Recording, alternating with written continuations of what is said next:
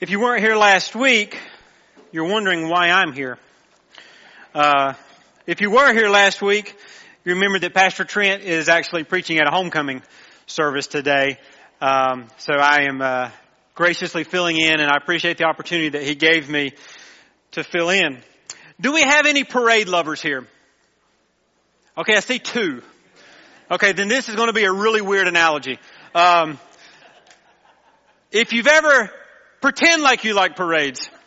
If you live in China Grove, you may hate parades, but when parades come through town, there is an air of anticipation that takes place. Now, I remember when I was a little bit younger, and when Clayton and Gracie were very young, we did not get there right at the time the parade started. Because what happens when you get there right at the time the parade starts? Well, you missed the start of the parade for one thing, because you can't find a parking place. But you not only can't find a parking place, you can't find a place to sit or stand or whatever the scenario may be. So when parades happen, we usually get there early because we want a good seat. Now there's always that one person that gets volunteered for about 20 people that they have to go and lay out the blankets or lay out the chairs, and then they have to sit there to make sure nobody moves the blankets or steals the chairs. So there's an air of excitement that tends to come with parades. Now, what happens when it gets closer and closer to the time for the parade to start? What do kids usually do? They get a little more fidgety. They get a little more antsy. They keep looking down the road, waiting to see the police cars and hear the sirens. And we've got those street vendors, right? They're walking up and down the road selling those wonderful cotton candies and those wonderful toys that you just know will last at least until the end of the parade, right? That's what the hope is, because that's about how long they last. But when the parade starts, there's an excitement, because as soon as they hear the police car chirp, chirp, hit the siren, what happens to the kids? They jump up and down, they get excited, they get loud, they start bouncing up and down. I hear it. And if you look the other way, you'll see all the kids make a funnel in the road because they all want to see it, right? So when the parade starts, there is this level of excitement, at least by the kids. Now, all of us go to parades for various reasons. Some of us are there because we like to see the cars. Some of us are there because we like to see the little monkeys driving around in go-karts. There's all kind of reasons. We're there to see people. We're there to see friends. But one thing is for sure, that when a parade happens, there is a level of excitement that begins to take place. And it also has a way of bringing people together. Sometimes we interact with people that we only see at the parades. But there's just something about parades. Today we're going to be looking at a passage of Scripture for one of the most well-known parades, and maybe one of the most important parades that ever happened in Scripture. If you'll take your Bibles and join me in Luke chapter 19. That's where we're going to be today. And as you're finding your way there, I want to set the context for you and set the stage for what is taking place.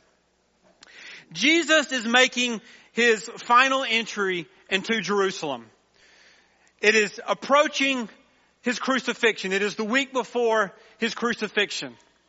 And if you remember that prior to him going, he had sent two of his disciples out to go and to find a donkey. He told them exactly where to go, and he told them exactly what to get. And they said, if the man asks you about it, tell him the Lord is in need of it.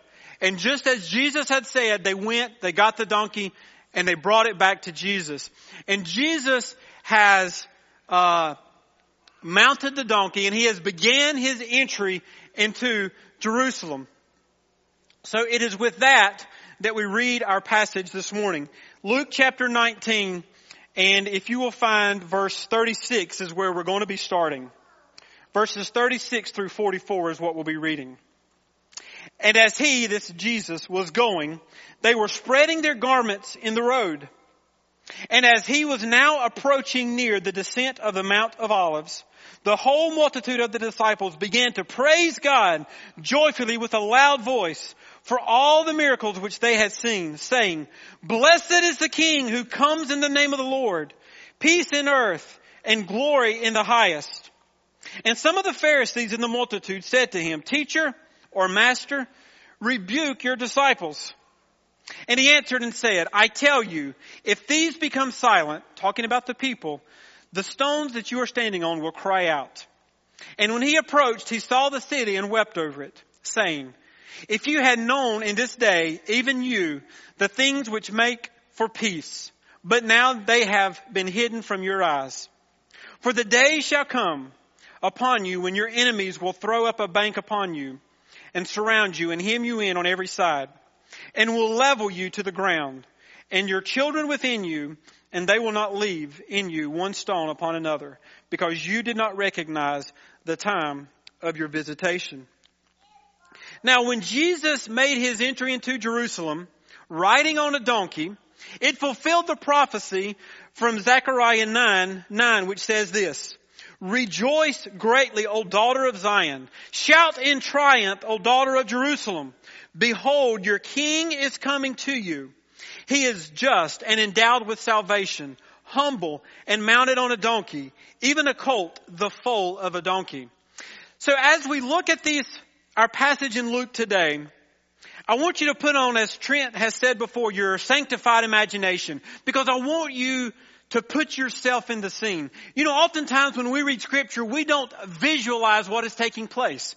We kind of read it and we don't set ourselves in the scene. So this morning I want you to set yourself in the scene of what is taking place. Now, the passage we read is a familiar passage. Most of the time we read that passage on Palm Sunday. It's Jesus' triumphant entry. I can assure you next week is not Easter. But this passage has so much for us to learn about Christ. So I want you to put on that imagination and place yourself there, because we're going to be looking at three different groups of people, or three different faces in the crowd. And the first crowd I want to introduce to you is those that believed in Jesus. Those that believed in Jesus. You see, we read in verse 37 that there was a lot of people, a multitude of disciples. Now, this was not just the 12.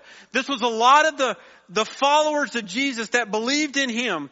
They were celebrating. They were chanting shouts of joy. This was a triumphant moment for them, because Jesus was riding into Jerusalem. This was a time for celebration. And this was not just a couple of people. This was a lot of people. And just like crowds, when there's a group of people together, it typically draws attention, right? If you're walking down Main Street and you see a couple of people, not a big deal. If you see like 500 people sitting there, there's going to be some questions and there's going to be some calls for concern. You may even pick up the phone and call the cops and say, hey, you might just want to go look at what's going on. So there was a lot of people in here, and there was a calls for concern, and there was some attention that were being drawn. But notice in verse 37 what it said about those that believed in Jesus. It says that they believed in Jesus, the multitude of disciples, because they had what? Seen the miracles that he had performed. Now, I'm sure if we saw Jesus perform a lot of miracles, it would give us some heightened awareness as well. And there's a good chance we would follow along, because we'd want to see what he's going to do next. So the question that we have to ask is, are these really true believers? Or are these believers that just want to see what Jesus can do? What Jesus can do for them? I am sure that there were some there that were true believers in Jesus. But Scripture clearly tells us that there were those there that only believed in him and were only following him because of what he did. And I think that's a very important caution for us, is that we are not to follow Jesus because of what he can do for us. It's because of what he has done for us on the cross. That is why we follow Jesus. Because of who he is. Because of his holiness. So as this group of people are there, as they are following him, have you ever saw a group of people, maybe at a sporting event or maybe somewhere else, where it seems like the crowd just kind of feeds on each other? When as the excitement begins to build, other people begin to kind of get excited too. And before long, this momentum begins to develop. And I imagine that there's a lot of that is beginning to take place here. that people are excited, so more people get excited. If you want to see a church get excited, have some people get excited in church. And then what happens is that momentum is contagious. Graham will be the first to tell you, if he is up here leading music and all of you guys look like a bunch of stiffnecks, it is incredibly difficult to do that. But as more people begin engaged and as more people begin to worship, the way that encourages and uplifts is amazing. The same with a preacher speaking. If people are sleeping out there, it's kind of hard to get people engaged. No offense, Reed.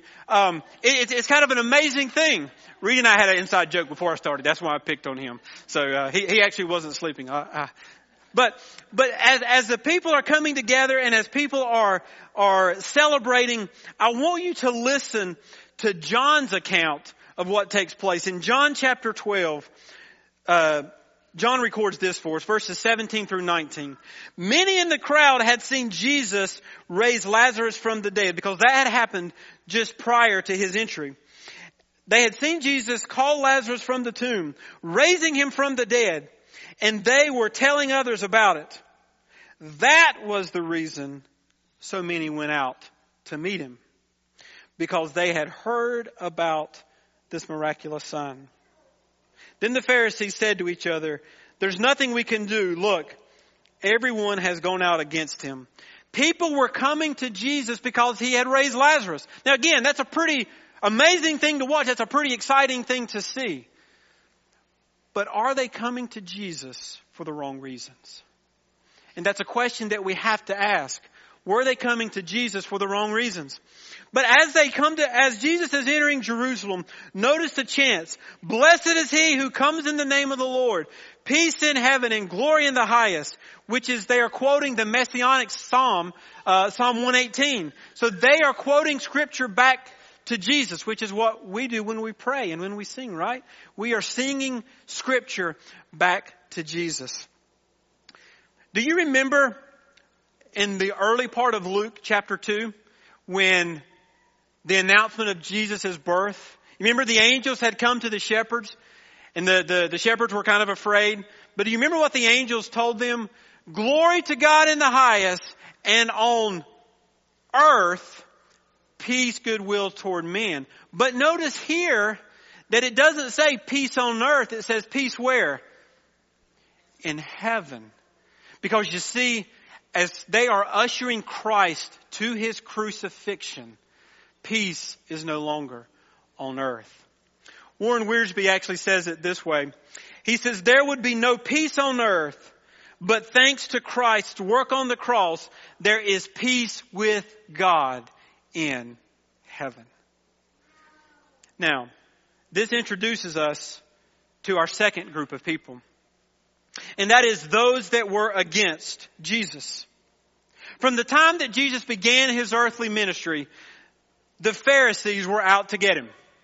They were trying to destroy him. They were trying to capture him. They were trying to get rid of him. I want you to read, or I want you to listen to and read for yourself John chapter 11, verses 45 through 48. Many therefore of the Jews who had come to Mary, and this is at when Lazarus was raised from the dead, and beheld what he had done, that's Christ, had risen Lazarus from the dead, they believed in him. But some of them went away to the Pharisees and told them the things which Jesus had done. You got some tattletales here. They were not happy with what Jesus was doing, so they went and told the Pharisees. And if we continue reading, we'll find that the Pharisees began to make plots and says, if anybody knows where they can find Jesus, come and tell us, because we're going to arrest him. We're going to get rid of him. So in the midst of this crowd of people are the Pharisees. You see, the Pharisees were concerned not because necessarily of Jesus' entry, but they were concerned that they were going to draw the attention of the Romans. Because if they drew the attention of the Romans were going to come and take over. And their own position was going to be in jeopardy. So the Pharisees directly asked Jesus in our passage. In verse 39 of chapter Luke 19, they say this. Some of the Pharisees from the crowd said to him, "Teacher, rebuke your disciples." And in the Amplified it says, "for shouting these messianic praises." Now this is an interesting thing. Did the disciples like Jesus? No. But yet they're talking to him. But their comment was, rebuke these people who are singing praises to your name as being the Messiah. Now, why would that give them cause for concern? Well, what we just saw in John was they were concerned for the Romans. They were concerned that the Romans were going to come in and take over everything. They were going to take away the power that the Pharisees had actually had in the temple. Not only their position, but their rule over the religious establishment was going to be totally disintegrated. They were concerned. So they go to Jesus and say, rebuke them. Now, were the Pharisees known to trap Jesus, to try to trap Jesus? They tried to trap him all the time. And this is a subtle, indirect trap that they were trying to set for Jesus. Because had Jesus rebuked the people and said, I am not, or quiet down, stop calling me the Messiah, the Pharisees now had ammunition. Jesus himself said he was not the Messiah because he told the people to quit calling him that. But if he didn't quiet them, he is confirming that he is the Messiah. So Jesus, being Jesus and doing what he does, he says, I'm not going to tell them to be quiet, because if I did, the very stones that you're standing on will cry out in praise. And I think that's actually an object lesson for us.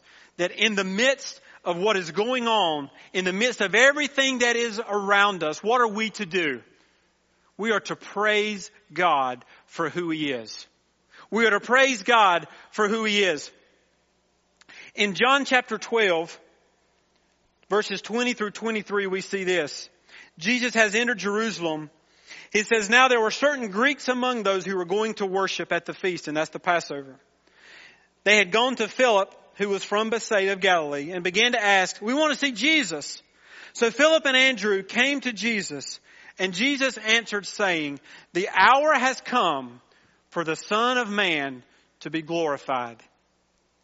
He was going to the cross. It was time for him to be glorified. So we've got this tension that is building between the Pharisees. We've got this parade that's going on. You see, when the Pharisees tell Jesus to rebuke them, they are wanting him to be quiet. They are not wanting this to happen. But Jesus doesn't, and that should actually bring us comfort. The prophet Isaiah says in Isaiah chapter 46, verses 9 and 10, for I am God, there is no other. I am God, and there is none like me, declaring the end from the beginning and from the ancient times, things not yet done, saying, my counsel shall not stand. And I love that last part. We were actually talking about this in Sunday school this morning. I will accomplish my purposes. What can thwart the purposes of God? Nothing. Nothing can stop God. And that should bring us comfort in the times that we find ourselves in. But that brings us to our last group of people. There was a lot of people in Jerusalem. There was a lot of things that were going on. It was the Passover celebration. But our third group of people is somewhat sad. Our third group of people are those that were in Jerusalem. Those that were in Jerusalem. Matthew's account says this in Matthew chapter 21. And when he, that's Jesus, entered Jerusalem, the whole city was stirred up, saying, who is this?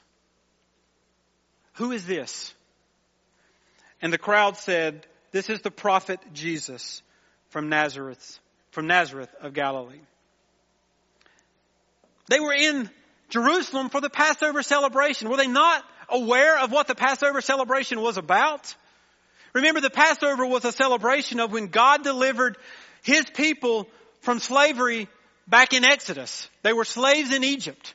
And remember, the 10th plague was the plague, the death of the firstborn. And if you remember, God had told them, if you slaughter a spotless lamb and put the blood over the doorpost, I will pass over them. Well, now, the spotless lamb was entering Jerusalem. And they were unaware. They didn't know who he was. Had they forgotten what the Passover celebration was about? Did they even know what the Passover celebration was about? I imagine that there was people in that crowd that had gone to the Passover celebration year after year after year only because their mom and dad took them. I imagine there was people that had gone to the Passover celebration just because their friend brought them. What does that sound like? Sounds a lot like church, doesn't it? We come because it's Sunday and we're supposed to. We come because our mamas and our daddies brought us. We come because a friend invited us. We come because we've always come. But are we missing the point of why we're actually here? Are we missing the point of why we come and sing? You see, we've looked at 3 groups of people. We've looked at those that believed in Jesus. We looked at those that were against Jesus. We looked at those that were in Jerusalem. It seems like there's a face that's missing that we haven't even talked about. And it is. And that's the face that's easy to overlook. And that is the face of Christ. Because if you are not paying attention to verse 41, you'll miss it. And when he approached Jerusalem, he saw the city and wept.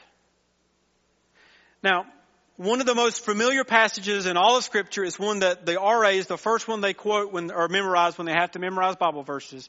And that is what? Jesus wept.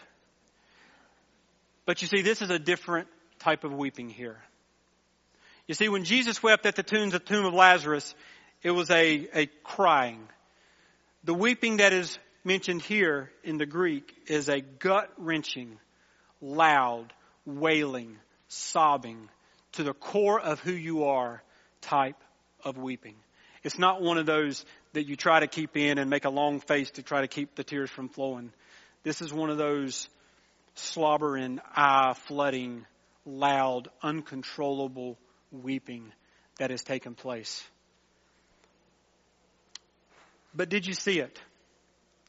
Did you notice it? Nobody acknowledges his broken heart.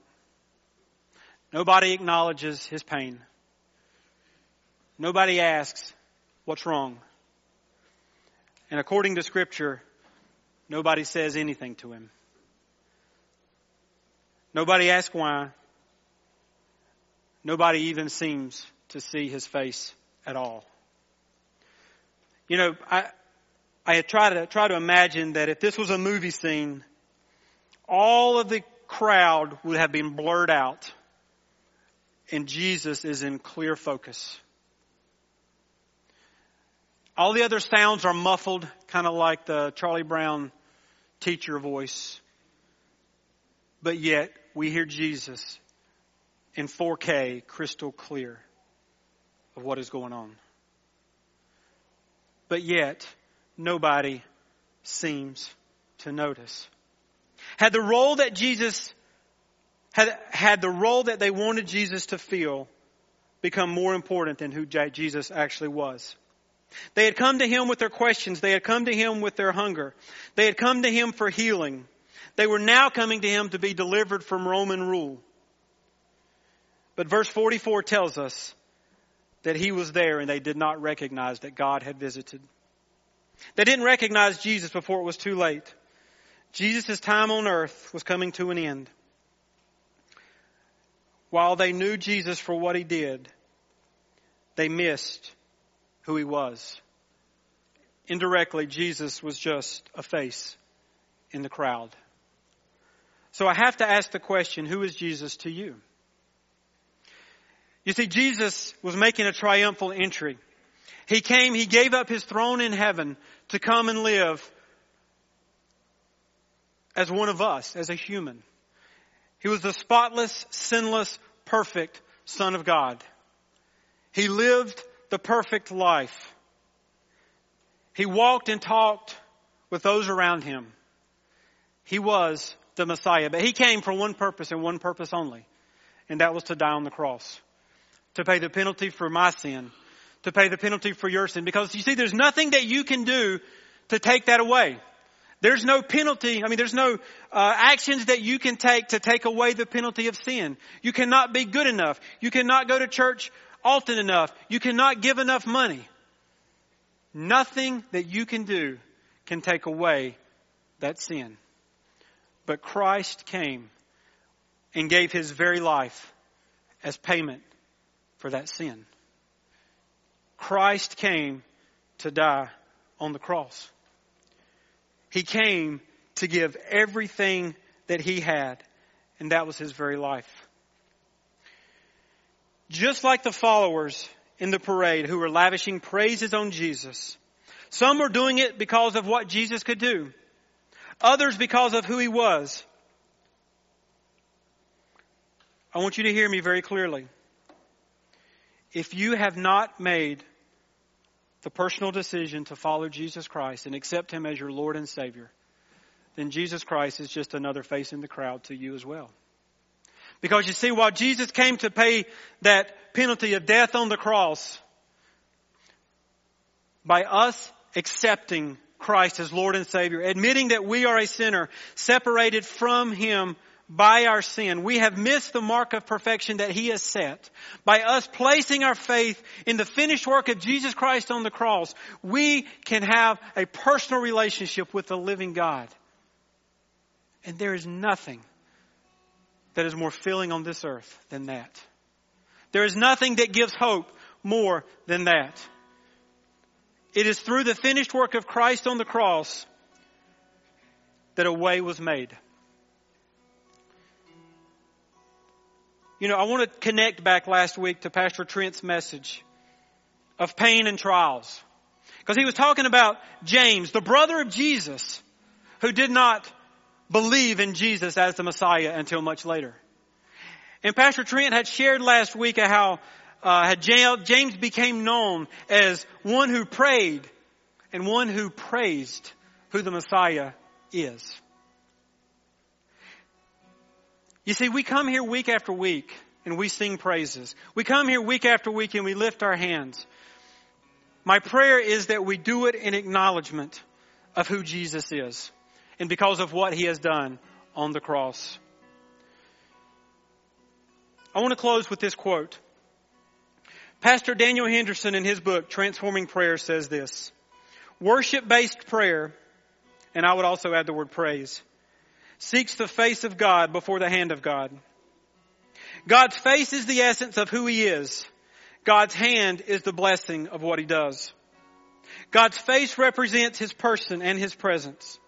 God's hand expresses His provision for needs in our lives. I have learned that if all we ever do is seek God's hand,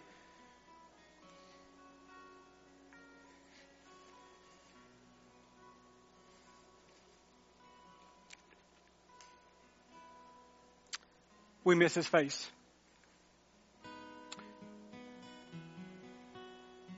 But if we seek His face, He will be glad